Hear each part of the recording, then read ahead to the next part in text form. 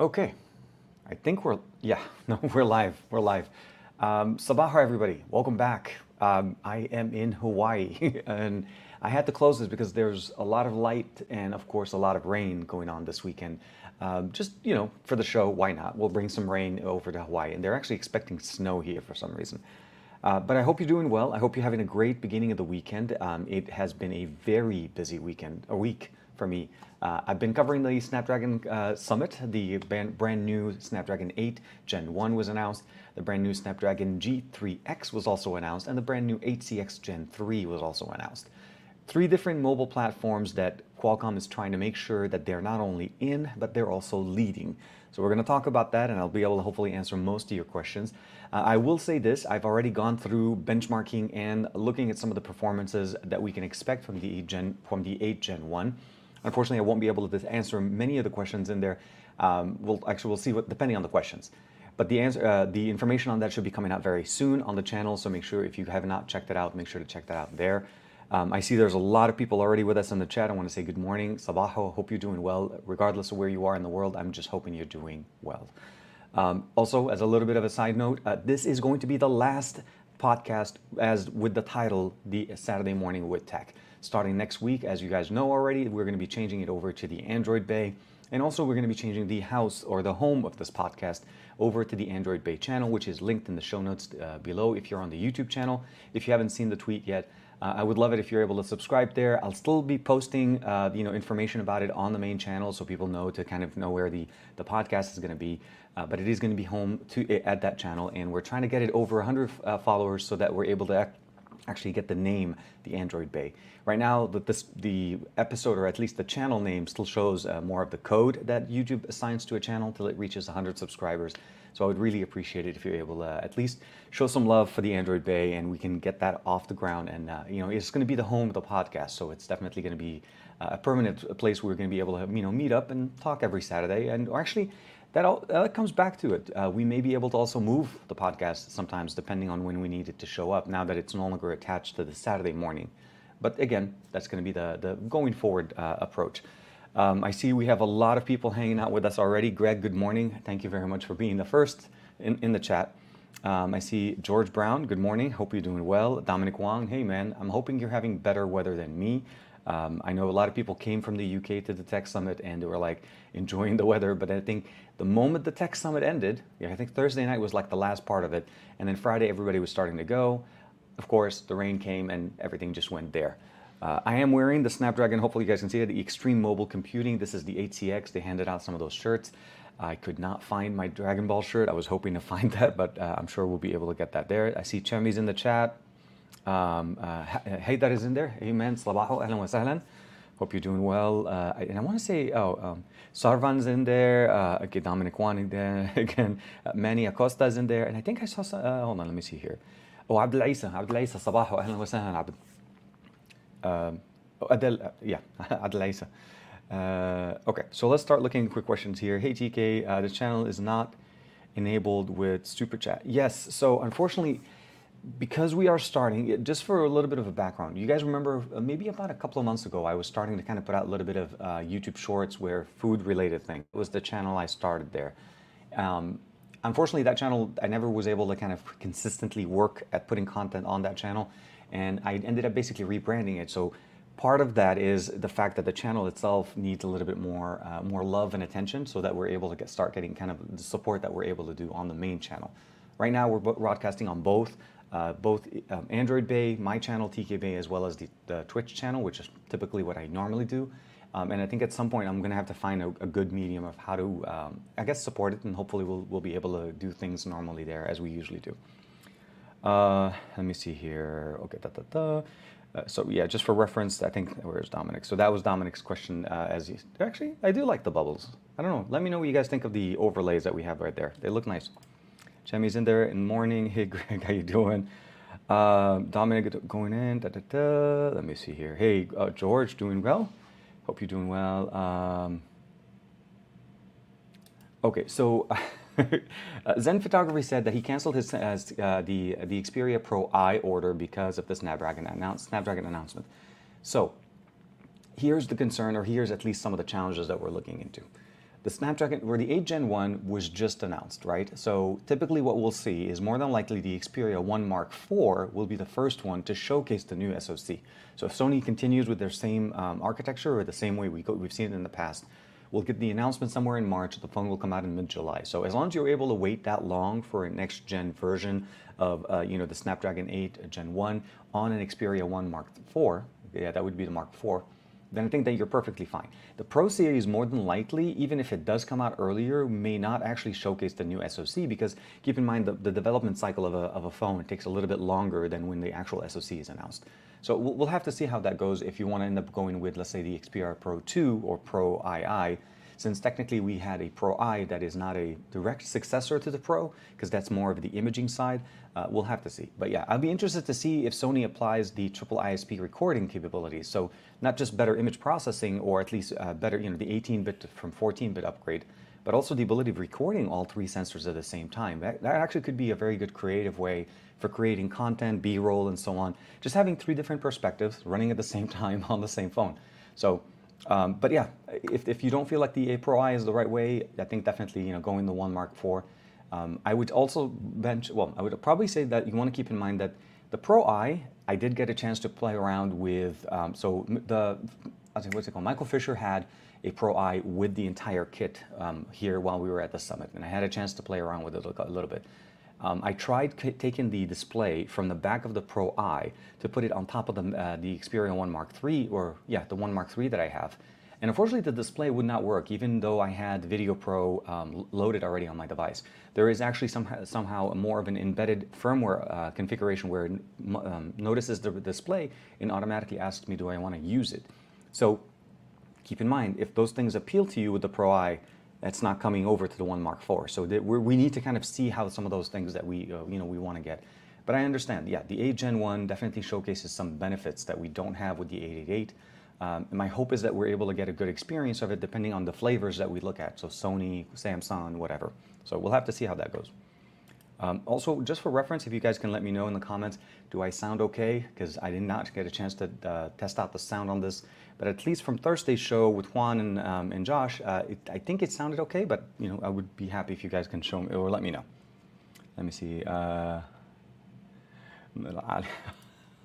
اخي الله هيدر الله يخليك الله يخليك منور انت منور الله يخلينا هيك الله يخلينا هيك. Haidar was saying basically, you look really good and the show is going well. So I'm, obviously making sure everybody's happy.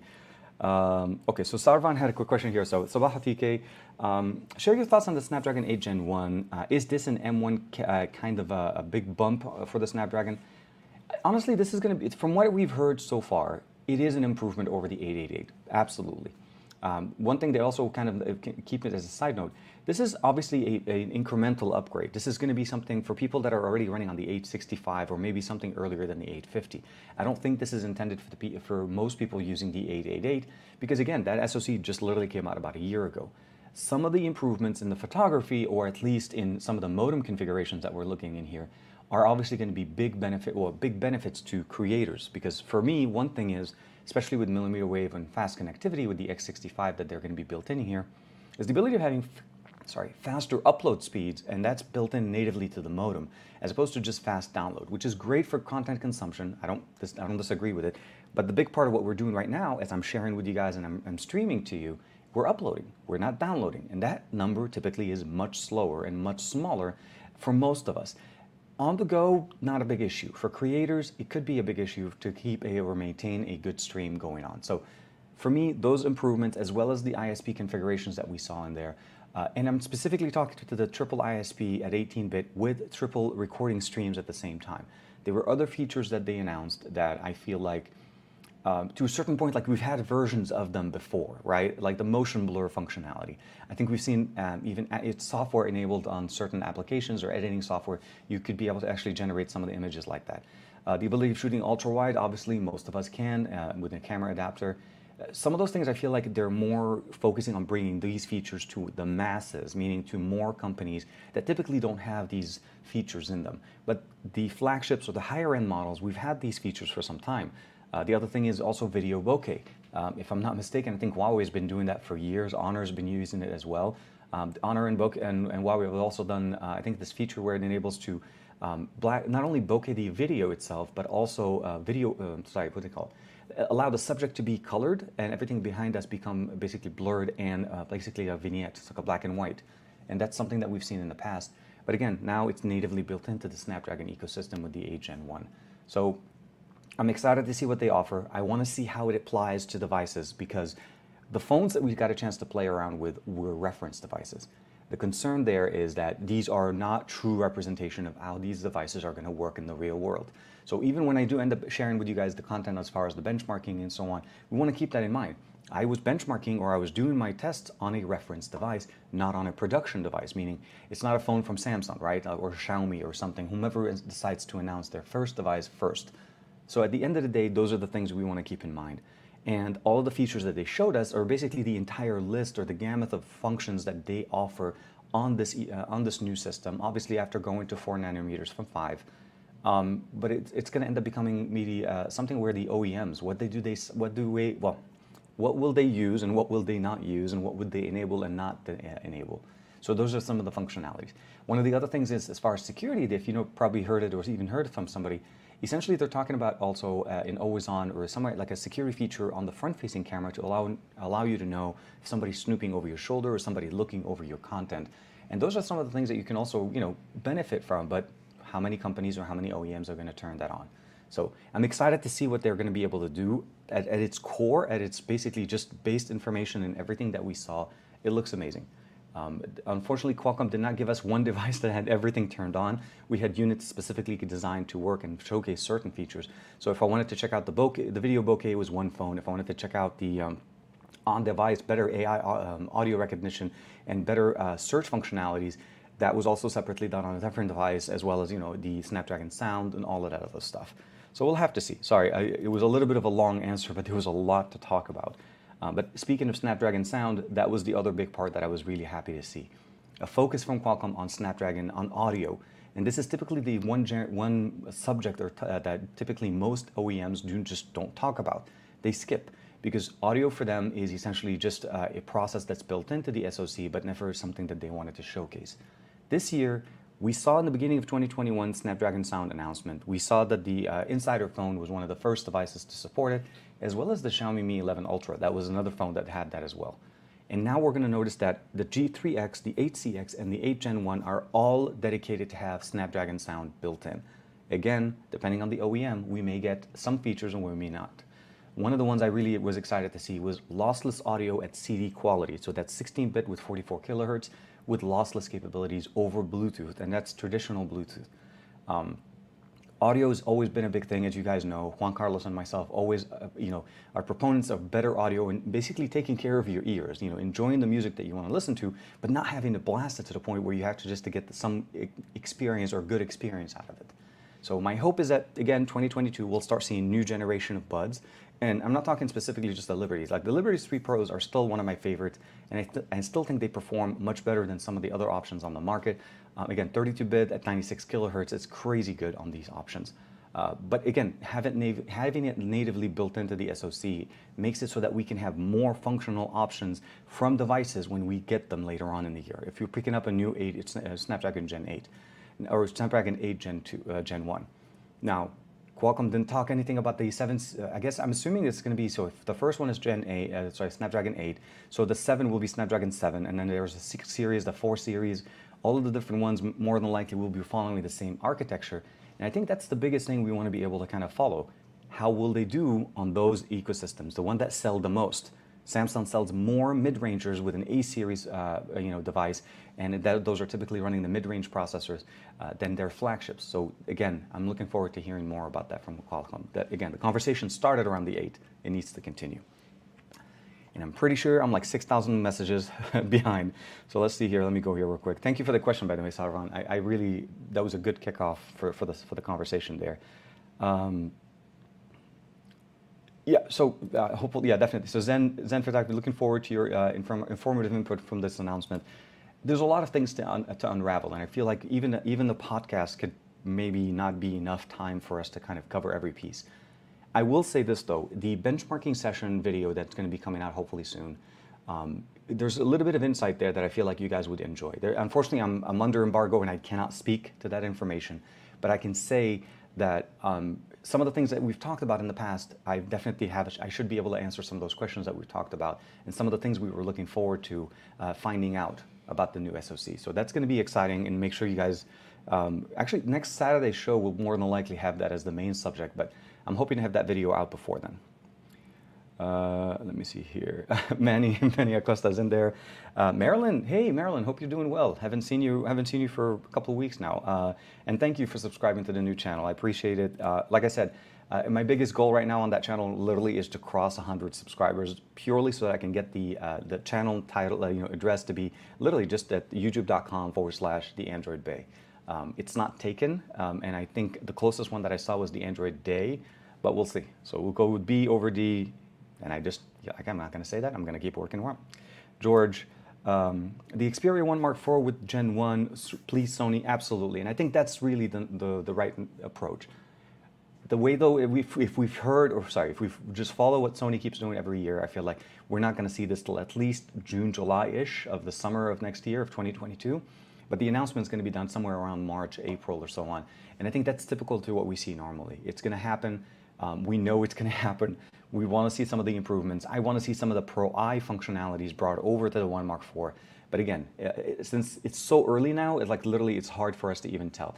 I am waiting for Android 12 to come out on the Xperia 1 Mark III, and I've been really enjoying the 1 Mark III, especially with the 4-camera options on it here in Hawaii and so on. So it's definitely very nice to have that much power on your device. I just wanted that display from the Pro I to work on it, and there was no luck there. I tried. But I still have one on pre-order, so we'll have to see. Laverne, good morning. Hey, man, hope you're doing well. Oops, sorry, here you go. I hope you're doing well. Jimmy Fire Dragon, oh, yeah, okay, yeah, so they're talking about some of the weather going on. Yeah, no, guys, Hawaii is expecting 12 inches of snow at the top, right? Not at the base where I am. But yeah, definitely going to be something where it's very funny. Like, yeah, saying Hawaiian snow, I don't know if that's a conversation we've ever had. I'm hopefully we'll be able to do it as well. Oh, Gary the Fireman, good morning. Hope you're doing well, Gary. Hope you're doing great. I see here, okay, so, okay. Sarvan is actually, can Android OEM really make use of the Snapdragon 8 Gen 1, what it's capable of? The reality is yes. Again, the way I've seen it in the past, Qualcomm approach to SoCs is very much a customizable experience, but not customizable like the way MediaTek does it, right? So they don't generate a new version of the SoC and then they have a moniker put next to it to specify, like the Dimensity 1200 AI for OnePlus on the Nord 2, or even the Vivo one. Qualcomm does it in the sense of look, this is our list of features, this is all of the capabilities this specific SoC can do. What would you like, and what would you like to be able to get? That basically get dictated by what features they want to include, what features they don't want to include. Like I said, the triple ISP, that's going to be more of a native functionality, but the capability of turning it on to record 3 videos at the same time, that may be something that a company doesn't go with. It's a great feature to add. I think it's an opportunity for them to showcase the power. But the example would also be like, if you've ever gotten a phone, let's say from India, from Europe, or even from the US, and you notice that when you use it in another market, it doesn't work the exact same way, right? We know that the Snapdragon 888 had the capabilities with the X60 modem that they have to have an unlocked band capability, meaning they can connect to 5G, 4G, and millimeter wave across the world. And that was what the Insider phone was able to do that no other phone can do in 2021. And that's because of the way the OEMs approach it. They don't want to provide you a phone that works everywhere. They typically provide a phone that works in your market. So it's a targeted market so that you don't go and buy a phone from a different market that may have different features and bring it over. There's very much a big approach to marketing or market targeting with companies. Same thing with Qualcomm. They do the exact same thing. They feed that experience to the OEMs, and they allow the OEMs to provide us the best experience. Samsung does it to everybody. If you guys remember, Exynos exists outside of the US. We have Qualcomm chipsets in the US. We also have something called Good Lock on Samsung devices that only exist in the US and Europe, but then the Middle East and Asia can't download this app because it doesn't support their devices. Again, those are things that we typically get, and even if you buy an unlocked smartphone from Samsung, you're still region locked to where you bought that the phone from. So if I buy an unlocked US phone, I'm not going to get the same experience if I go over to Asia or if I go over to Europe. vice versa if I bring something in from another place. So we're going to have to see what they do. My hope is that it's going to be a better experience, but we know and we've seen it before that it's going to be a tailored experience based on the OEM that you're working with. But this is definitely the flagship. Keep in mind, this is the best of the best that Qualcomm has to offer, and that's what they're kicking it off with. So we're still going to be hearing more later on about their mid-rangers, their budget, their entry-level SoCs. And if you notice, they dropped the 5G function now. They're no longer talking 5G because they brought 5G across many of their lines. So now it's more of an implied that it is 5G enabled, and we're no longer trying to just sell a phone based on the fact that it has the word 5G on it. So we'll see. I love that. I love that question. Thank you very much. Let me see here. Hey, Matt Tyler's in there. Okay, good morning, Matt. I mean, good afternoon, Matt. Hope you're doing well. Sorry I wasn't able to jump in on any of the games this week. This week has been kind of crazy, and I'm also not running with my gaming system. So even if I did join, it would have been a miserable game because I would be running it on my PC. Basically, this is my production PC, so not very good on specs there. I appreciate it, Dan. Ooh, dude, Dan is in the chat as well. Grounded Tech, everybody say hi. So Dan's hanging out with us as well. Let me see here. Okay, so Adelaisa saying is, do you think, what do you think? What Snapdragon will bring, or what company will implement these capabilities? Okay, so this is kind of a little bit more of like what we saw before. Honestly, I'll say this. I think Samsung more than likely, if they stick with the Qualcomm SoC, and I say if, there was that conversation that we had on Thursday with Juan and Josh, if you remember, during the announcement, or the initial announcement of Qualcomm, the Qualcomm announcement that was pushed out for the announcement of the 8 Gen 1, Samsung was absent from the list of companies saying that they would be supporting it. Now, we heard that there was other discussions going on as to why Samsung was not part of the list, and Qualcomm basically said, no, we're still working with them. It's not that it's not there. But it brings a little bit of question as to, is it possibly the year where Samsung decides to take Exynos to the next level? If you remember, at least in the US market for us, we typically don't get Exynos SoCs, but there was one year where Samsung decided to bring the Exynos chipset to a Note, and that was the one year that we got to experience it. But ever since then, we've been back to Qualcomm, and they've been sticking with Qualcomm for quite some time.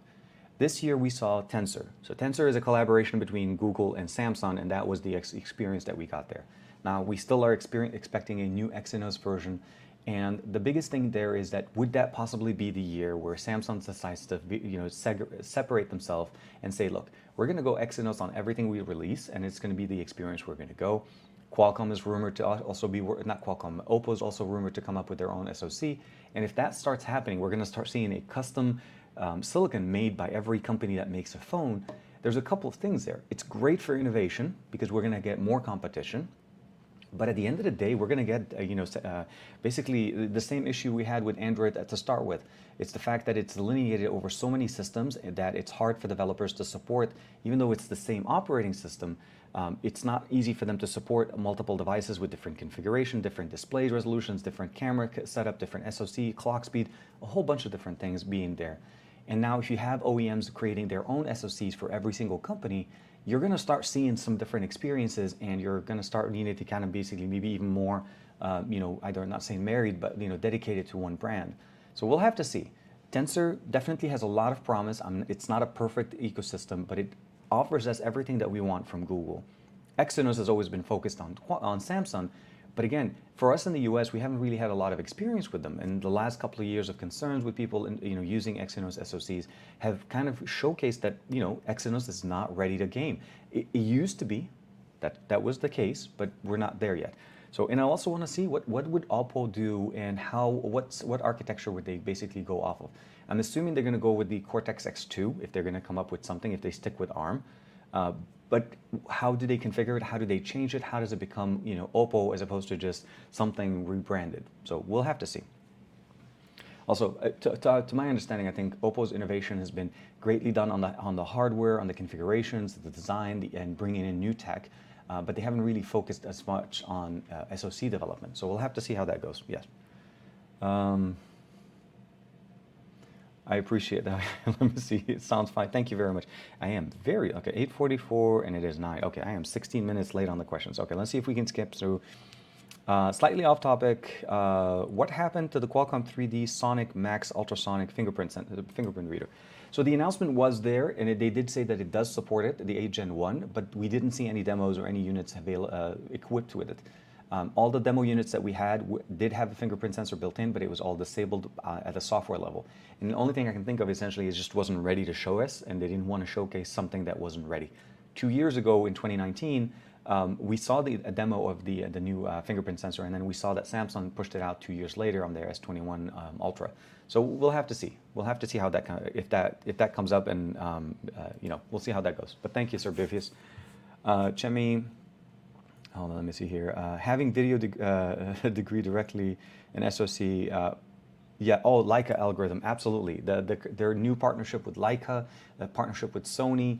They're still obviously working with Google. Google was on the stage as well. There was a lot of, it's a very different approach. I think what Qualcomm looks at it is this. Google's venture into their own SoC is really only for Pixels, right? We're not looking at an SoC that's going to be coming up on any other device other than a Google-owned Pixel device. So at the end of the day, Qualcomm is pretty much still married to the relationship of Android across a lot of OEMs, a lot of devices, and everything on the market. So it is something to keep in mind, that the fact that Google is trying to focus more on AI and focusing on all their services. And I think that's something that you would expect from Google to do at this stage. After so many generations of Pixel, they need to start being able to control the entire story from start to end, the same way Apple does. Samsung did that a little bit at some point, and of course we've seen some successes at the beginning with Exynos. And now at least we're seeing that Qualcomm is not forgetting the fact that they're literally still working with so many more OEMs and more companies. Their relationship with Verizon for millimeter wave support, as well as AT&T, is definitely very strong. Both companies had some representation at the summit. So we're not missing a lot, but it's the biggest thing that we want to see essentially is improvements. We want to see competition. We want to be able to push the limits, but also make sure that we're not forgetting about power draw, power management, and of course overall architecture and benefit for the user. We are getting to the point where I think we've surpassed the power requirements, or at least clock speed requirements for most of our devices. If you notice, they're all hovering around the 3 gigahertz, but we're changing architecture, so smaller nanometers, more dense, and of course the ability to be able to use less power. Those are going to be some of the things we see. But yeah, let me see here. Hope the Realme GT2 uses the Gen Y design. So this is an interesting one from the Nexus 6P. So Realme so I'll be interested to see that. Okay, so Realme has been releasing a few devices right now, showcasing some of the brand new flagship SoCs, right? Like the Realme GT definitely was an 888, very budget friendly price. Came later in the year when the 888 Plus was coming out. So I'm really interested to see if Realme and not Realme, but like Realme, Redmi, and some of the other, not necessarily like Xiaomi and Oppo kind of experiences would start using these SoCs at the beginning part, or do they end up doing what they typically do, is when the price of the SoC drops a little bit, becomes more cost effective so that they can keep their prices a little bit lower. Remember, Realme is not, Realme and like other sub-brands are typically more known to be more price and cost effective. Like Poco, I would love to see this on a Poco for sure, like one of their best Pocos to come out. So it's going to be something that we'll see how 2022 kind of pushes us with that one. Atana says that, hey, do you think Honor is going to be to give the same experience like Huawei in its best years as software points? Right now, Honor is still figuring out what they're doing. Mind you, Honor was on that list of devices that are going to be supporting the HN1, so we are going to see some of those devices powered by that. When it comes down to software support, as time goes on, it's going to need to be part of their biggest focus. I think that's the biggest thing. Being that they're separating themselves, they're being more, I guess, with GMS again. The Honor 50, I think, was a great showcase. They're coming up with more devices as we're going to see. Is it going to get up to the point where it becomes to that same level? I don't think they're trying to compete with Huawei in that sense. They just need to be consistent in their update software, methodology or approach. I think that's what my hope is. I'll make sure that the next time I have a chance to talk to one of the Honor representatives, that I'll make sure to convey that message and make sure that they understand that software support is as important as releasing devices, because people live with a phone after its announcement and launch. They don't necessarily go back and change a phone every time they want an update to a phone. So we'll have to see how that kind of goes, and we'll go from there. Stravan says, 4 nanometer, we're expecting better battery life and zero idle drain, which is a concern for Google services and Android. So again, keep in mind that it's going to depend on what we see from different devices or different manufacturers. But yes, it is intended to be more powerful, less power draw, but it's not less in the aspect of where it was in the 888. Keep in mind, it's less power draw. It's more about the architecture and everything running. And I don't think they're going to be able to control how services are running in the background specifically for Google, since we're able to manage some of those functionalities. So we need to keep in mind how that gets applied by the OEM and what do they end up using. The 4nm architecture is definitely beneficial, but I think the biggest bump would have been for us to go from 5 to 3, not 5 to 4. Because for them, again, they went from 7 to 5 to 4. I think the 3 would have been the biggest jump, if you notice like how the naming convention they went in.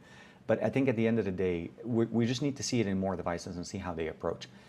Last year's, I think with the 888, we saw OnePlus being a little bit more, not necessarily forthcoming, but essentially they weren't sharing specifically what exactly was causing certain applications to run on the more power efficient cores as opposed to running them on, let's say, the Prime core, of the X1 series. So we're going to have to see the approach. First devices I'm expecting, honestly, I'm surprised we haven't heard official announcement that Xiaomi is releasing the next phone already. They did have a little presentation from the Xiaomi CEO at the Tech Summit, but they did not do what they did 2 years ago, where they said we're going to be releasing the first insert device here. I think it was a Mi 10 right away, and they released the Mi 10 at the beginning of the next year of 2020. The Mi 11 was launched at the end of 2020, before even the next year started, but it was released in China at the time. So I'm expecting something like that. I mean, we're still, December 4th? 25 days left to go. A lot of things can happen there. Okay, let me see here. I think I'm gonna, hello everybody. Finn is in there, Finn Jacobs in there. How you doing, man? TK was watching the stream from my smartwatch, but sadly I couldn't comment. Dude, see, this is how you do it. You can watch the stream on your smartwatch because that's how we do it now. How does it compare to the Snapdragon 888? Okay, so Justice, I can't answer that question yet. I have done some tests on it, and I have some answers that I'll be able to hopefully share with you guys very soon. So look forward for that video early next week. And when I say next week, within the next couple of days, obviously, it's Saturday. But there's going to be conversations going on around the benefits of how does this compare to the 888. I'm sure everybody wants to know how this compares to the A15 and some of the other devices on the market. But at the end of the day, you want to keep in mind the reference information and everything that everybody's going to be sharing, regardless of the media and the outlet that you're looking at, are all based on a reference device. This is a device that Qualcomm put together to showcase all of their benefits. It wasn't a device that was put together by an OEM. So this is not Samsung's version, not Oppo's version, not Sony's version, or so on. So make sure you keep that as a way to understand the flavor of the conversation that was going on and where it's coming from. But we should be able to talk about that very soon. But yeah, for sure. Oh my God. Sam is in the chat. Hey man, Sam, hope you're doing well. I'm hoping you're having a great weekend. Maybe some good zucchini bread. I don't know. Let me know. Would love to know. So Biffius is jumping back with the Gen 1 absolutely has to improve and on sustained performance. The throttling and the thermal of the 888 and the 888 Plus are reminiscent of the Snapdragon 810. So that was the biggest problem we had with the Snapdragon 810. It was released, it was known to have a lot of heat. In Qualcomm, in their defense, they tried to fix it with the next generation, but for the devices that were sold with the 810, everybody lived with that issue. The Snapdragon 888 has had a very, I'll say this, I think the Snapdragon 888 had was not not formatted, but it wasn't really handled correctly by the OEMs. And it's not because the OEMs were not doing their job, it's because I think they anticipated initially as something more of the architecture and the performance of the 865 with some improvements. And the devices that we were seeing in the market, with the exception of gaming phones or like the Red Magic phones with built-in fans and so on, were so focused on form factor and design over functionality and adding better heat dissipation and heat management. I think what we've seen with some devices later in 2021 is that the devices started to get a little bit better as far as cooling. But again, that's much later than when the conversation on the 888, I'm not saying it's dead or anything, but I'm saying is most people are starting to look at the next thing, right? So the 8 Gen 1 of this situation.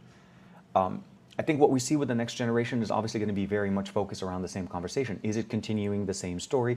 Did Qualcomm improve some of this? And how does the actual OEM tailor with that? That's going to come up with time because we don't have new devices. At this point, I haven't heard anything, and if I missed it, please let me know.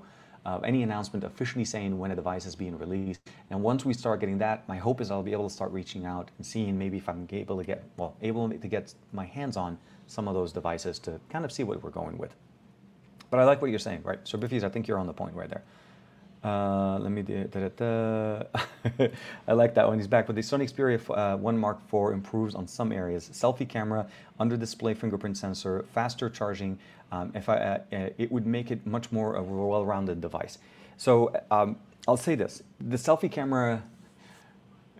And I'm saying this with a smile only because I think at this point, if Sony doesn't know that their front-facing camera is just not the right camera, it's not the right experience, I think it's because it's by design. I think it's more so because they're really focused on the device from the back as far as the cameras that we get from there, right? The Pro Eye is a perfect example why that is the case, because they created a specific accessory to let you use the big sensor on the back as opposed to using the front-facing camera, and that tells you where Sony's approach is.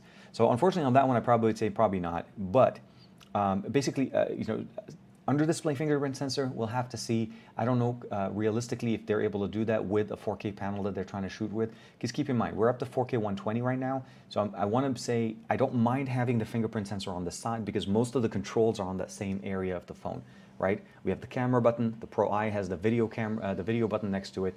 And of course, the 1 Mark III has the Google Assistant button, and then you have the volume rocker and the power button and the fingerprint sensor. It's really designed to make you hold the phone sideways. So we'll have to see. I hope that we'll have certain options, and we'll see. The Xperia 5 Mark III is still not available in the US, and we're literally almost at the end of the year. So I'm not sure if this is something meaning that we're going to basically just skip that for the US this year, but we'll see. Please don't give the Xperia an under-display fingerprint sensor reader. I will cry. Yeah, so I think Dan's with me on that one. I feel like for Sony devices, I feel like the side-mounted fingerprint sensor is a much better solution. Also, the reason behind that is because when you're holding the phone, obviously, when you want to unlock the phone, finger lands in a certain spot. Thumb lands around that area, and the index finger goes straight to right there. Since we don't have fingerprint sensors on the back anymore, I feel like the side is better because otherwise I have to kind of hold it and just kind of keep doing it myself. So at the end of the day, for Sony, I feel like they need to stick to what works, and I'm hoping they do that and keep going with it. Oh, God, let me see. Okay, so I am very back. Okay, so it's 9:50. Okay, we're running about 5 minutes. Okay, I definitely respect your opinion. Capacitive fingerprint sensors will definitely be one of the functions. I think he's answering that.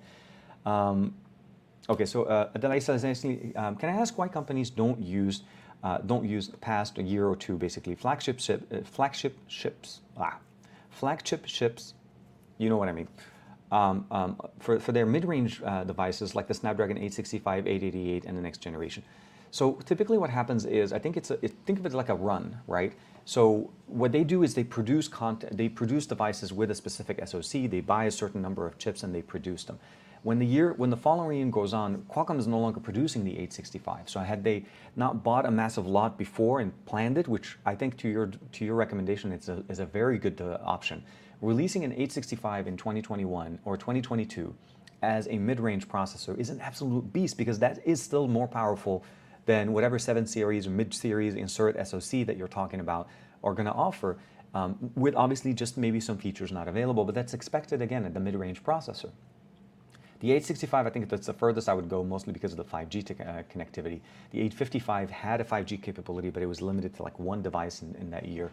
And I think that was the, if I'm not mistaken, it was the OnePlus McLaren edition 5G on T-Mobile. So that was the only one that had the X55 modem, or X50 modem. And then the other one was Sprint, but again, as you know, Sprint is part of the company now. So at the end of the day, I think that would be beneficial. I still recommend anybody looking to buy a phone in 2020 or even the current year, look at the last year's flagship. You are not missing out on 90% of the features. You're still going to be getting updates. You're still getting some great camera experiences, and you're saving yourself some dollars. It's just, again, finding them new is going to be the challenge, but then when you do find them, even if they're used in good condition, you're definitely not going to be disappointed. I really think this would be an amazing marketing process for them to showcase the horsepower and the benefits, especially as a Qualcomm, as a company, with what the 888 and what the 865 have been able to do. And if you keep in mind, just more of a reference, they kind of did it a little bit by doing the 870 this year. So in 2021, we saw the 870 as an SoC that was available for, I would say more like, not mid-ranger, but like mid to top tier mid-rangers to flagship experience kind of a little bit. And Poco did that as well. So they used that in there. And I think if I'm not thinking, like Black Shark from Xiaomi did that as well, used the 870. And that's the Snapdragon 865 Plus in the same year as the basically up slightly overclocked and made obviously new with the 870 moniker, the new product number. So they've kind of done it, but essentially they still kind of changed it enough so that it's not exactly the same. My hope is that I know I'm with you on that one. I'm not arguing. It's more about understanding and going with that from there. I've still prefaced the face unlock on my Pixel 4 XL. Yeah, Sony look. When what they did with the Pixel 4 XL was absolutely the best. I mean, with the exception, obviously, with the missing fingerprint sensor, I feel like Project Soli was doing a great job of providing us the experience that we wanted. And I think that was partially why I had a hard time to kind of taking my SIM card out of that phone. I felt so comfortable with it, the better refresh rate, the larger display, everything was basically done at the right level, and I felt like that's the experience we wanted to do. What we see now with the Pixel 6 and 6 Pro, obviously, is a slightly different approach. But again, it's a good direction. It's a new direction for Google to move forward with, and it just makes me even more excited to see what the Gen 2 version of Tensor is going to look like. It's not perfect. It's going to get better. Software will start supporting it, and I think that's just literally a matter of time. But if you have a Pixel, like 6 or 6 Pro, try using Instagram and try to create Reels with it, or try to use Snapchat. The optimizations are built in now, and it's really functional to see that, as opposed to going to some other companies where even though we have the greatest camera, you still have to shoot your content with the main camera app and then import it into Instagram, because Instagram doesn't take full advantage of the camera, or it's not able to use all of the lenses. So I understand. I'm with you, Dan. I'm with you there for sure. So Golan Lavi is asking, is it supposed to affect the quality of the photography? Absolutely. It's not just the ability, it's the processing power and the throughput processing power that we're getting with the Snapdragon 8 Gen 1 is where the benefit comes in. The ability of shooting higher dynamic range content, the high HDR content at 8K is one of their biggest things that they were shooting for there. Is, think of it this way, if you're able to take that much stunning video at 8K, if your device supports it, that's the main benefit you're getting. You're getting better processing at the SoC level. It doesn't necessarily mean it's going to render, the rendering process is still going to be faster. I'm talking about basically the post-processing, the AI algorithm, and so on. That's going to be depending on the companies that you're going to use with. And it depends if it's using a Sony lens, if it's going to something else. Leica's relationship with them is going to help them hopefully better improve processing. And I think that's where also Sony's approach is going to be. Where Qualcomm and MediaTek are known for their SoCs, Sony is known for their cameras, and 90% of our 90% of our smartphones are showcasing Sony or IMX, some type of an IMX sensor, and that's the reality. Sony is the standard.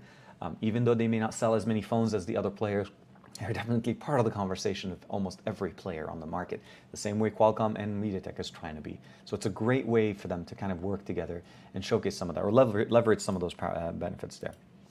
So Bifius in there, I meant the fingerprint sensor Qualcomm announced with the double fingerprint support. Oh, sorry. Remember when it was announced, but nothing since.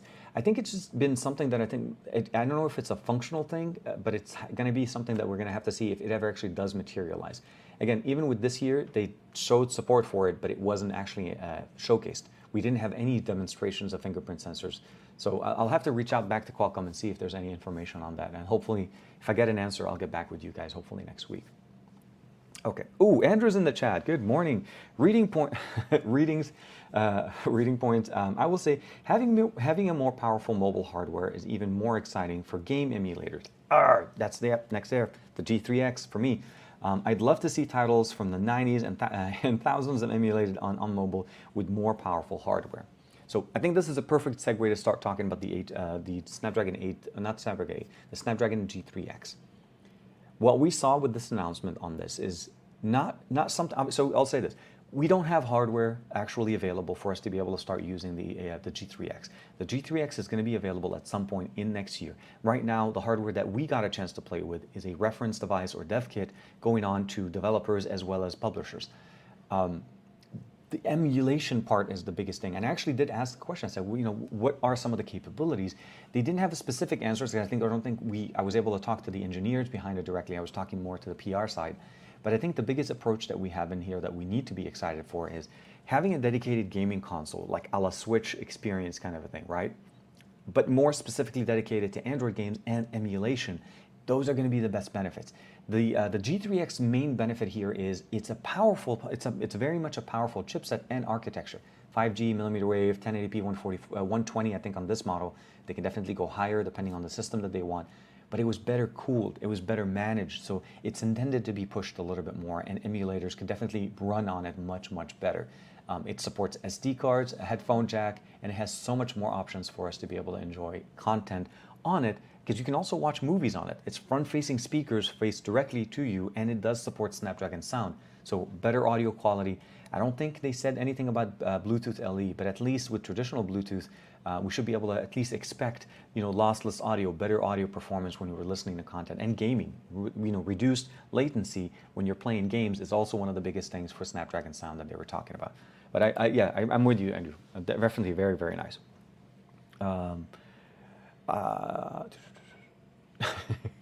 Okay, so Sarvan's actually saying the bad thing with Android is that hardware is so damn good, software can't match it, and it struggled. Optimizations of software is important on Android like iOS. No, absolutely. I think it's basically part of the concern that were the issues that we've had, really, right? It's a different version of Android because it's skinned differently on every device that you pick up. Google used to be referred to, or the Pixel line used to be referred to as the stock Android experience. But keep in mind, that's still somewhat of a lighter skin on top of AOSP Android, which essentially is the true vanilla version of Android, which still exists. And now with Material You, even Google has more of a distinctive look to actually differentiate themselves more. I'm still interested to see how does Android 12 actually translate over on Sony devices, since Sony typically doesn't really modify much over what Pixel used to divide. They provide us obviously some optimizations, but the looks of the device look and run still pretty much the same experience. So we'll have to see. Let me see here. Have you heard anything about the HMD statement on the Nokia 9 peer review regarding dates? Unfortunately, no. Unfortunately, not yet. And I haven't actually been digging too much into the Nokia 9, but I'll have to see if I can find out some more information on that one. But no, not yet on that one. Yeah, I figured it was saying updates. Tech for your needs. Hey, man. Hope you're doing well. Mad. Sign mounted and rear. Sound at it and rear mounted buttons should be better than, yeah, no, absolutely. I feel like buttons are always going to be a much better experience. Again, I realize that side mounted may not be for everybody, but it's kind of the same thing where like some people like the fingerprint sensor on the back, and some people enjoy it on the front. It's just that with the front fingerprint sensor, it's something to keep in mind that there's so many technologies available there, and you always have it under the display. So ultrasonic, be it basically just normal. Again, it's going to be a different experience on every device. I feel like side-mounted ones are much faster. Like with the S20, no, that's the S10 series. They released the S10 Plus and the S10, the S10 Plus and I don't want to call it the S10 Ultra. The Plus, the two higher models of the S10 had a in-display fingerprint sensor. But the S10e did a much better job because it had a side-mounted fingerprint sensor. And I feel like Sony's doing it right. Sorry here. Let me see here. Good. The Android Bay, do you think tensor chips will be sustained by Google in further phones, or would they run back to Qualcomm since their new gen seems really promising? So I think the direction that Google did was a very specific direction right now. They're hitting their higher end specific market. Keep in mind, in the same year, even though we had the Tensor on the 6 and the 6 Pro, we didn't have it on the 5A, not the 5A. The 5 series still had Qualcomm. The reality is we don't know if Google's going to try to bring in, more of a mid-tier to low budget end. So I think that relationship isn't entirely severed. But what we're seeing right now is, I think Google's approach to saying we want to control the conversation entirely. The way they did it and the success and the excitement that they got around Tensor definitely makes me believe that it's going to be continuing, and it's going to be something that they can use with the next generation of the processors. So the Pixel 7, the 7 Pro, more than likely will feature Tensor. Are they going to be able to provide us with a Tensor approach that is more mid-range processing level? That's going to be something that we'll see how 2022 does. There's a good chance that will be the year for them to experiment, but we want them to keep improving. We want them to keep providing us a better experience, and maybe better optimizations by year 2 in 2022 with Tensor. If they're able to provide us this now, we'll be able to see that hopefully next year. So we'll have to see how that goes. How does it compare to the Dimensity 7000? There's no 7000. Okay, so Jimmy Fire Dragon, I think what he meant to say is the 9000 and the 900 and the Exynos 2100.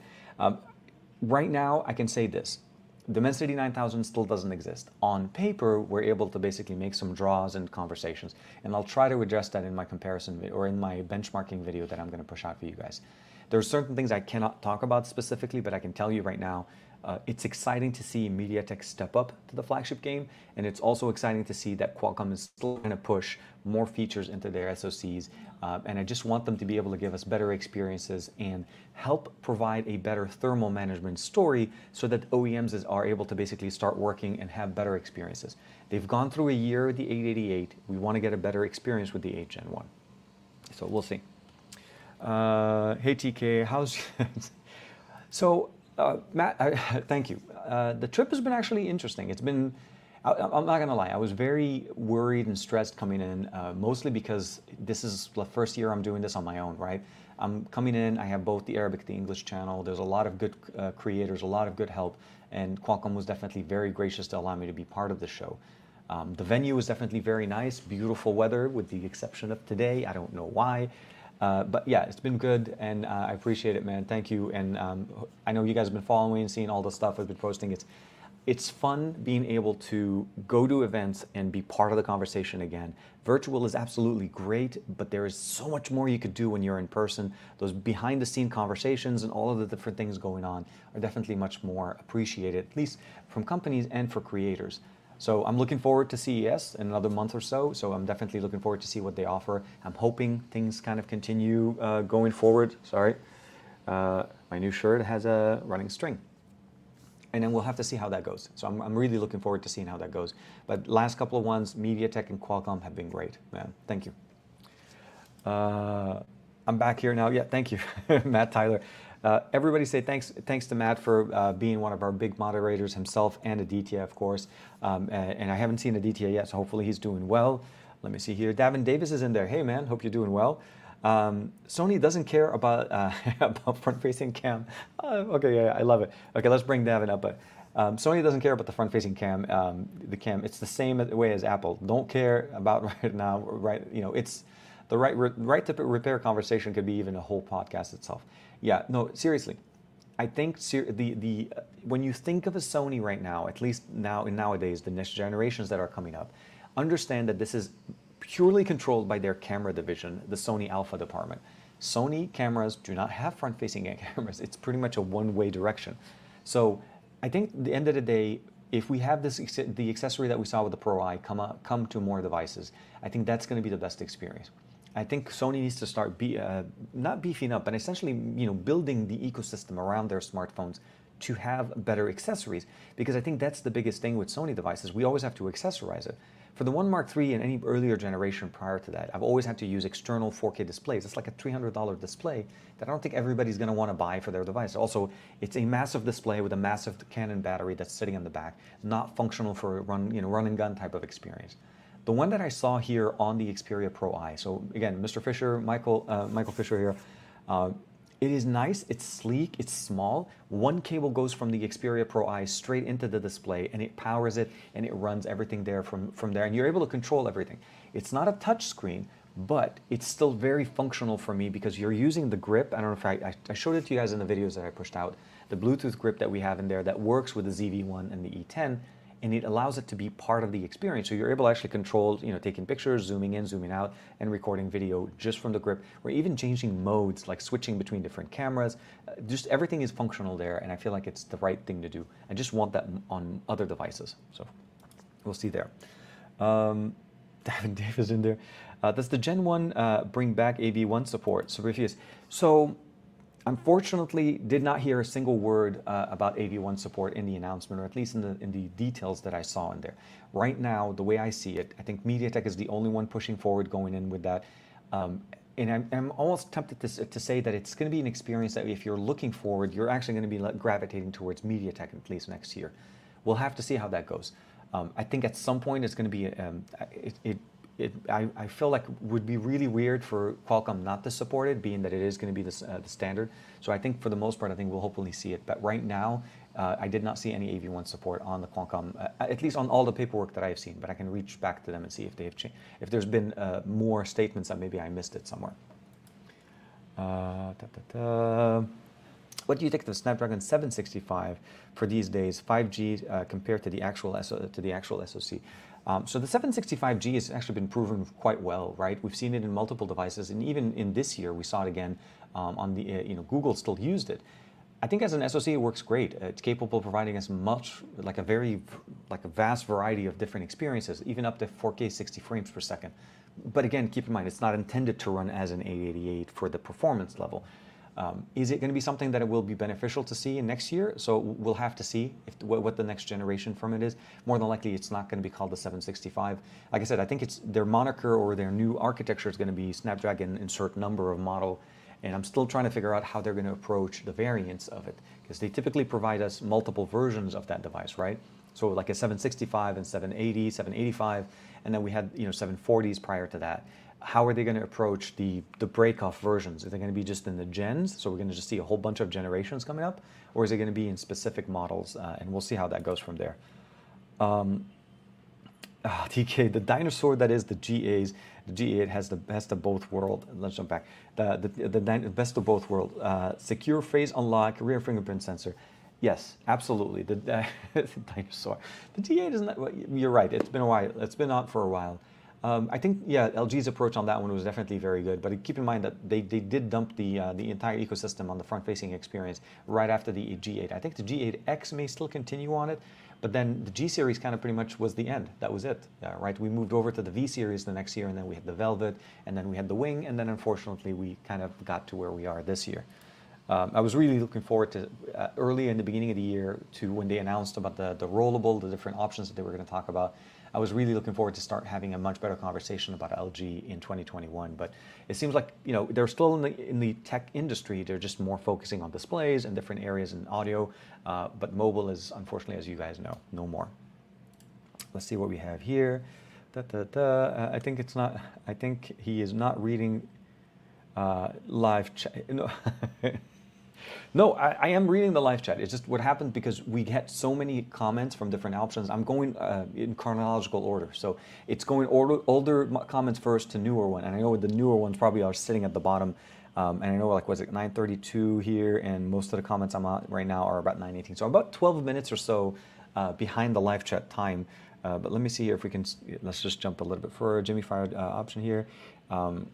I do keep going back to my Pixel 4 XL as well for yeah, absolutely. Dan's with me on this one. The Pixel 4 XL is definitely a nice, the look of it too. I don't know if you have the orange one, Dan. Definitely looks nice. Let me see here. TK, will you be doing a video on the One UI 4.0? So I downloaded the One UI 4.0 and I've had it for maybe about a week. So yeah, I'm about ready to start talking a little bit about it. I will give you a little bit of a tidbit. It has not been as smooth of an upgrade for me as I felt like it should have been. And I'm a little bit on the fence if I may end up having to reset the phone after the update just to kind of see if everything kind of works out better. But it's definitely, yeah, it's available. Galaxy S21 Ultras, and I think the S21 series has it.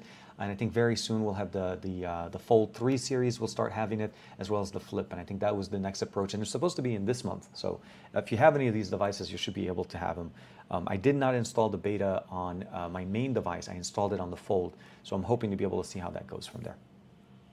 Let me see here. HMD is going to make my throw a break at them. Yeah, no, HMD is going to be very interesting going on. I'm actually also interested to see what TCL also has to offer coming up in the next year. Will they move up from the mid-ranger type of an experience? Kind of like the better bang for the buck. I also want to see what they have to maybe talk about at CES. Typically, that's where we start hearing about their new devices. Last year, they announced the 6 Series. I didn't believe it was as good as it was. And once we got the TCL 6 Series TV at the house, it's been a game changer. So absolutely one of the best experience. Can you whisper it? Can you whisper it to use TK as well?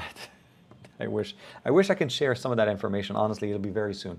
But yeah, I'm really the conversation in as far as talking about the Snapdragon. It's going to be a little bit different.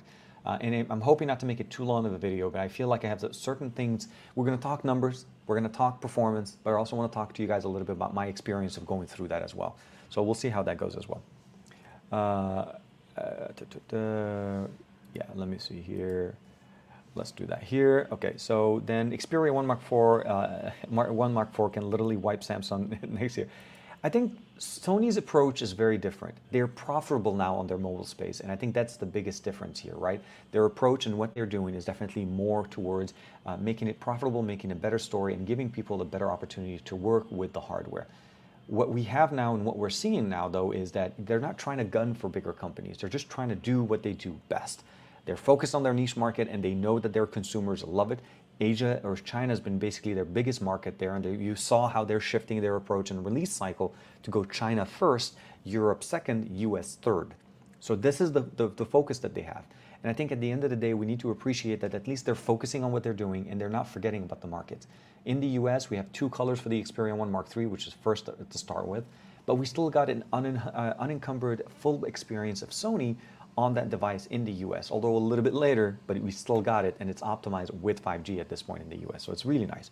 So, of course, everything is going to be interesting. Golan Levy's jumping in here.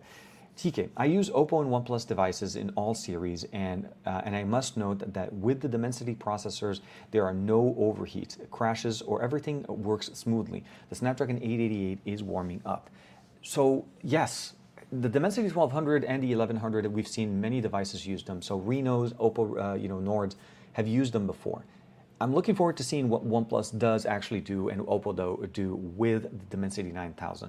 They're one of the companies that I feel like will benefit the most out of it because they are going to give you different flavors. They also release a little bit more devices a year than what we see from like a Samsung or let's say an Apple. Not to say Apple is going to be part of the conversation. So yes, absolutely great. Some of the limitations that I think we probably will want to see how the Dimensity 9000 bring us a little bit better improvements is obviously better codec or better support for higher frame rates, and as well as like 4K 60 frames per second, maybe better also support on the front-facing camera experience.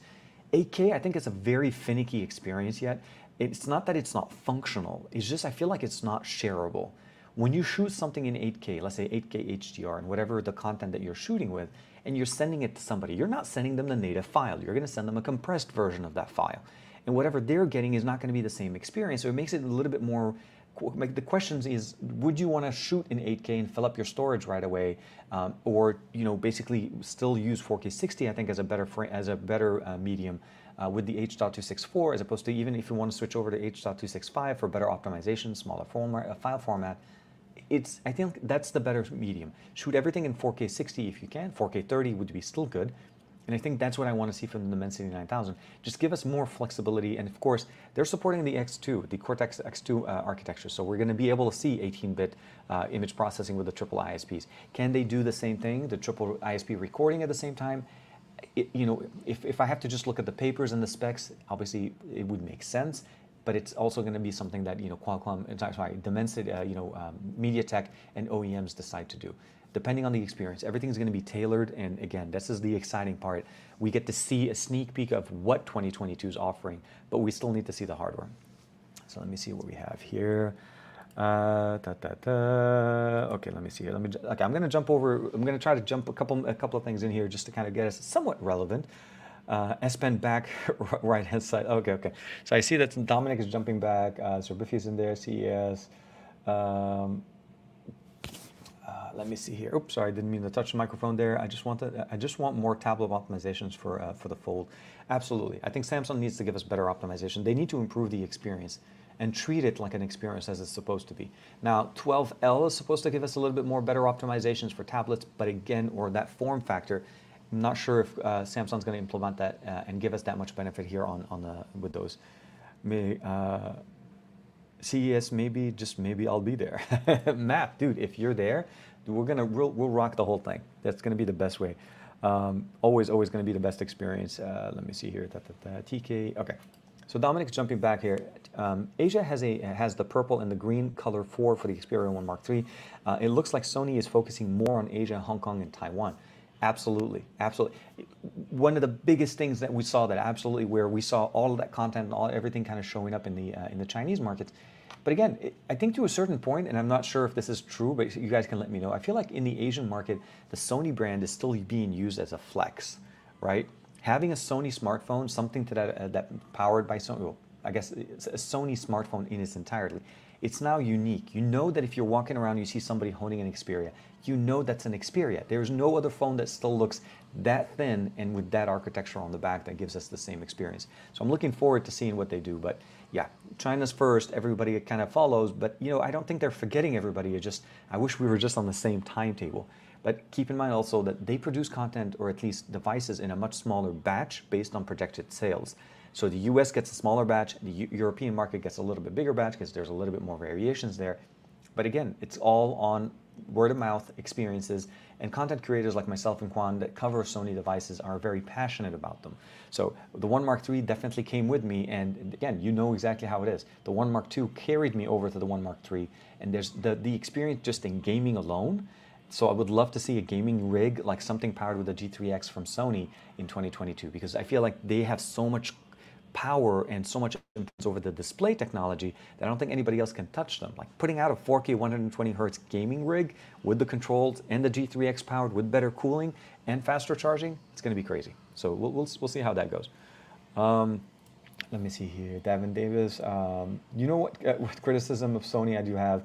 Actually, I really wish they had a change log actually indicating fixes. Yeah, they're a little bit almost as ambiguous as what Samsung puts out with the bug fixes and software improvements every single time they push out an update. It's crazy. We need better change logs. We need to know what changed, right? At the end of the day, it's not hard. They know what it is. Everybody knows what it is. It's in their change log. It's just they choose not to put all of that in there. So we'll have to see how that goes. We need a 12L on the Duo 2. Yes, same. I'm totally with you, Sam. I think that's partially what the main benefits are going to be there. We're seeing more devices using that function. I mean, Oppo released a rollable phone. TCL teased one. We haven't seen one yet, but I'm hoping that we'll be able to see it. Obviously, we have the Fold. We know Xiaomi has one. We know Huawei has one. The medium is growing, and we have more options in 2021 than we had in 2020. So you can only imagine what 2022 is going to be. We know there's going to be a foldable, obviously, yeah, not saying that, you know, the flip, but more of a large form factor foldable. And we're going to see probably even more players jumping into the game. I wouldn't be surprised if other companies come in, you know, if Oppo comes out with a second generation, or even maybe releases the 2021, I think it's the Oppo X 2021 as an actual device. Because it was actually, in the way it's been marketed or everything, it's been basically just as a test demo. So people had access to it through their PR contacts, but it was never available in the store. So I want to see some of those options, and I want to see the benefit of 3 years of hardware and software optimizations. But 12L will be the one that we get there from there. At least we'll start from there. I picked up a mirror gray Xperia 1 Mark II for £100 from a friend. What? That was it. Okay, that is it. So if I'm not mistaken, I want to say the mirror gray. I think you told me, Matt. That was I think it was on E or on 3. Did I say E? Yeah, it's on. It was either on 3. It's one of the carrier versions, right? Because I think you sent me a picture of that a while back, and yeah, that'll be interesting. Let me see here, Matt Tyler. Nice. Okay, I'm somewhat at the end of the stream of questions. So I wanted to talk a little bit more about some of the other options as well. So the G3X, hopefully, and I really need that to happen, I am going to be bugging Qualcomm as much as possible to try to find out who is going to be working at it, to start looking at hardware. I'm hoping CES will have some hardware for us to also look at. It would not be surprising for me to see this, I guess, this development kit at the Razer booth on the show floor. So I want to be able to go check it out and see what they've done and what improvements it would have had maybe received since the time I've seen it here the last couple of days. But I do want to see more devices like that on the market, better emulation support, better hardware, and of course, better experiences. Taking it away from the phone and having to provide a phone that does everything at that gaming experience, but still hold a normal phone device experience out. Just showcase it, and hopefully the main benefits from the G3X will bounce back to the standard 8 series or whatever other generation of SoCs that we're looking at. The 8CX, and I meant to say the G3X, not the 8CX, because I'm going to talk about the 8CX now. So the 8CX is, it's definitely an improvement. Gen 3 is coming out. Mobile computing, always on connected, ARM-based computing, running Windows 10 and Windows 11, more than likely Windows 11. It's a little bit of a mixed story right now. I'm excited to see that they're progressing and providing us better optimizations, better power management. But at the end of the day, it's also kind of something we talked about on Thursday with Juan and Josh. it's not something that we have 100%, full trust that this is going to run exactly like an x86 experience. What you're looking at and what you're seeing there is still somewhat of a combined experience, emulation on certain apps. If you want to not, if not, well, if your app is not supported, but at the end, what is it going to be? How long is it going to go for us to be able to get that somewhere where Apple is doing the amazing job of being able to give us an M series experience that is mirrored by the Intel experience they had before. You pick up a MacBook Pro that you had in Intel and you run it on an M series, it's not going to feel different. Actually, it's going to feel much better and better performance. And I think that's what ARM is trying to do for us.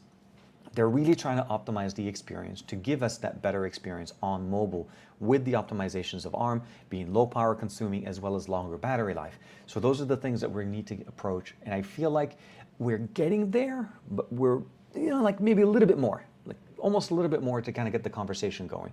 So that's my hope for the 8CX. The G3X, absolutely going to be a great experience, and I'm pretty sure whomever releases the first device is going to sell out like hotcakes. Because if the Steam Deck did as well as it did, where it's trying to bring us desktop experience games on a mobile experience, but they got pushed back a little bit, think of what a mobile device that is intended to be in a smartphone, but again, upgraded and running dedicated hardware for better cooling, charging, and all of that stuff can do for us on Android. Because at the end of the day, I think Android as an ecosystem has become so flexible that we can actually use it and optimize the experiences. And also supports, by the way, 4K 60 frames video output with the HDMI. So playing video games like this and hooking it up to, like say, a large TV, a 45 or a 50-inch TV, it's just going to change the experience absolutely to a much better experience. You have controllers, everything stays the same, it's familiar, and it's mobile, and it's always on connected as well. So yeah, definitely very, very nice. Gary's back. Thank you. I hope you guys are doing great. But yeah, so I think that was the biggest thing for me, obviously, as you saw. Not much else kind of got posted on the channel or any of the socials this week other than that. I did get a chance to play a little bit with a Leica 1 camera. This is a UK-based camera that was, and actually I think Japan as well. It's just Japanese. The device I had some Japanese on it. I'm very surprised to see what a Leica camera can do. And the approach of the Leica science on a camera on a specific device. It was a single camera device on the back, very different than what we're used to seeing when it comes to hardware.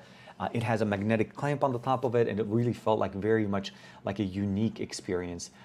Took some pictures of it. I took some pictures of Tom, the tech chap. If you guys, I'm sure you guys know him. John Rettinger from John Rettinger as well, and everybody really enjoyed the content from it. Unfortunately, I didn't have enough time to spend with it other than maybe about 10 minutes or so. I got my pictures off of it, so I think I'll do that. I'll post those pictures as soon as the live stream is over. I'll share those with you guys, and of course, it's going to be good. I actually came to the office today. Oh yeah, by road of watching the Disney Plus documentary on the Beatles tonight. Nice, nice. So with that being said, I do want to kind of, I know we're kind of at an hour and 12 minutes, roughly around the time. So I'm actually interested to see how we're going to be able to do the TKception. I do have a second display, so we'll see if we'll be able to do it there. So we're about to start doing the TKception in the show. Obviously, that's not going to go away. Starting next week, the show is going to be rebranded as the Android Bay. So it's going to be episode 100 is basically going to be episode 1 per se for the Android Bay. And then we're going to go forward from there. And it is going to be hosted on the other channel. I'm going to try my best to keep it at least, advertise or push out to everybody and let everybody know where the channel is. And I'm hoping by then, if we do reach 100 subscribers, we'll have the better name on it, which is, I think, is the goal. I'm trying to get it there. The home for the podcast is mostly just so that it, as you guys know, Juan did that as well. He's using Twitch. I chose to keep it as a separate channel and just let it grow on its own. And it's still actually going to be producing content over on Twitch as well. I'm not sure if I'm changing the Twitch channel to be the Android Bay, or it's just going to stay as TK Bay. But I will say this, everything that's been going on this week and 2 weeks ago with the announcement of MediaTek is indicating a lot of improvements from both companies in the SoC market. And the involvement and the commitments from companies that we're going to start to see, like Xiaomi again, was on stage with Qualcomm. At the event with MediaTek, I had Xiaomi, Oppo, OnePlus devices, Vivo devices, all sitting at the table there. So there's indication of what companies are going to be playing this game, what they're going to be doing. I still think MediaTek has a good opportunity to prove themselves, but it's a good start for them to jump into the flagship experience because, again, more competition provides us better experiences as a consumer. And that's the big thing at the end of the day. Google's presence at the event this week also kind of showcased that they're still working with them. I don't think Google's totally leaving the Qualcomm conversation. I think it's just going to be depending on the device that you're picking up. As Tensor gets better, we're going to see better implementations and better software optimizations for them. And as we see, hopefully, what Samsung's going to do, is there really going to be a situation where Samsung releases everything on Exynos and there's no more Qualcomm? Hard to tell, but I find it also to be very hard to be a story that they go with. But at least on the 8 Gen 1, I'm excited to see what they deliver. And the Dimensity 9000 will also be something I want to talk. Oops, sorry. I want to see what we do there from where we go from there. It's the Sharp model. Yeah, no, definitely. It'll always be there. So do me a favor, start dropping in those hashtag TKceptions in there in the comments. And what we're going to try to do also as well next week is going to be that first episode on the Android Bay, but that's going to be also the week I announce the giveaway. I'm trying to figure out what's the best way to do it in a sense. Should I offer up a device or should I offer to cover a device in the market that the person is there? Because I'm trying to figure out what's the best way to make it a better experience for you so that I can save some money on shipping, which I can put back into the price of the phone. So let me know, think about it this way, and we'll talk about it next week. But yes, the announcement for the giveaway in the new episode of Android Bay will be next week, starting with the first episode there. So the new channel, hopefully we'll have enough subscribers and we'll be able to get it, its own, the Android Bay moniker going on in there. But yeah, I'm here for another day or so, and obviously going back. Hopefully the rain is stopping, so we'll be able to get to enjoy a little bit here. I hope you guys have the good, really nice rest of the weekend. Rest, enjoy, and get ready for the next week. But yeah, with that being said, let me see if we can set it up here. I think it's, let me see. I think the comments in here are running a little bit. So here, Davin Davis jumping in there with TKception, TK rebrand Bay. As always, let me just jump in here. I'll bring it over. It should work. I think it'll work, but we'll see. You know what? Actually, let's do it this way. Let's do it this way. Okay, sorry. I'm actually going to do it slightly different because the secondary display that I have here is not optimized right. Because so this one's going to be good. So we're going to say share. We're going to say share screen. And here, let's do this. 1, 2, 3. Come on. Yes. I was off on that one. I was off on that one by a little bit. So David Davis, thank you very much for hanging out with us. Michael Berry as well, thank you very much. And Greg, as always, thank you very much. Big fan, big supporter of the channel. Dominic Wan, always kicking it with us. TKception, TK Android Bay, TK Qualcomm Bay, and Super Saiyan Bay. I couldn't find my shirt. It's like, okay. At TK, last episode of the Saturday Morning with Tech, as he's mentioning, and hopefully starting next week, it'll be the Android Bay. Again, continuing the same conversation. It's pretty much just a rebranding. And for the lack of a better word, better searchability. I'm hoping to find and maybe allowing the conversation to even expand with more and more people to be able to find us easily on the socials.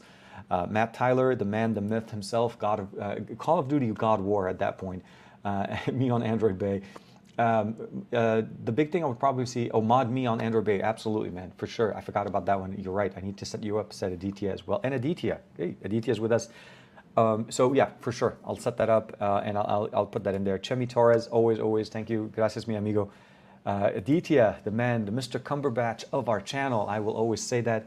The TKception, TK Making Connections Bay, always. So many good, like the behind the scenes stuff is the best part of this event. I'll say that absolutely. Connecting with people, meeting up with people, reconnecting with people was the best part as well. And Josh and I got a chance to hang out a little bit too. So as you guys saw, he jumped in on the live stream with Juan and I. Unfortunately, he's already left. That's why he's not on the show here. Otherwise, I would have totally invited him. But for sure, kicking it with us. Marilyn, thank you very much. Aditya, Gary the Fireman, Finn Jacobs as well. As always, TK, the Androidception, the TKception as well. Greg, as always, again, thank you very much for all of the support every single time, every single show.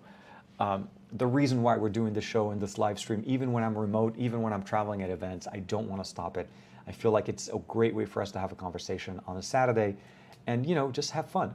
So with that being said, be safe, stay safe, take care of yourself, and I'll see you guys hopefully in the comments as well on Monday with the SGGQA, back on another episode of the Best of Our Week on Thursday, and of course on the Android Bay next week.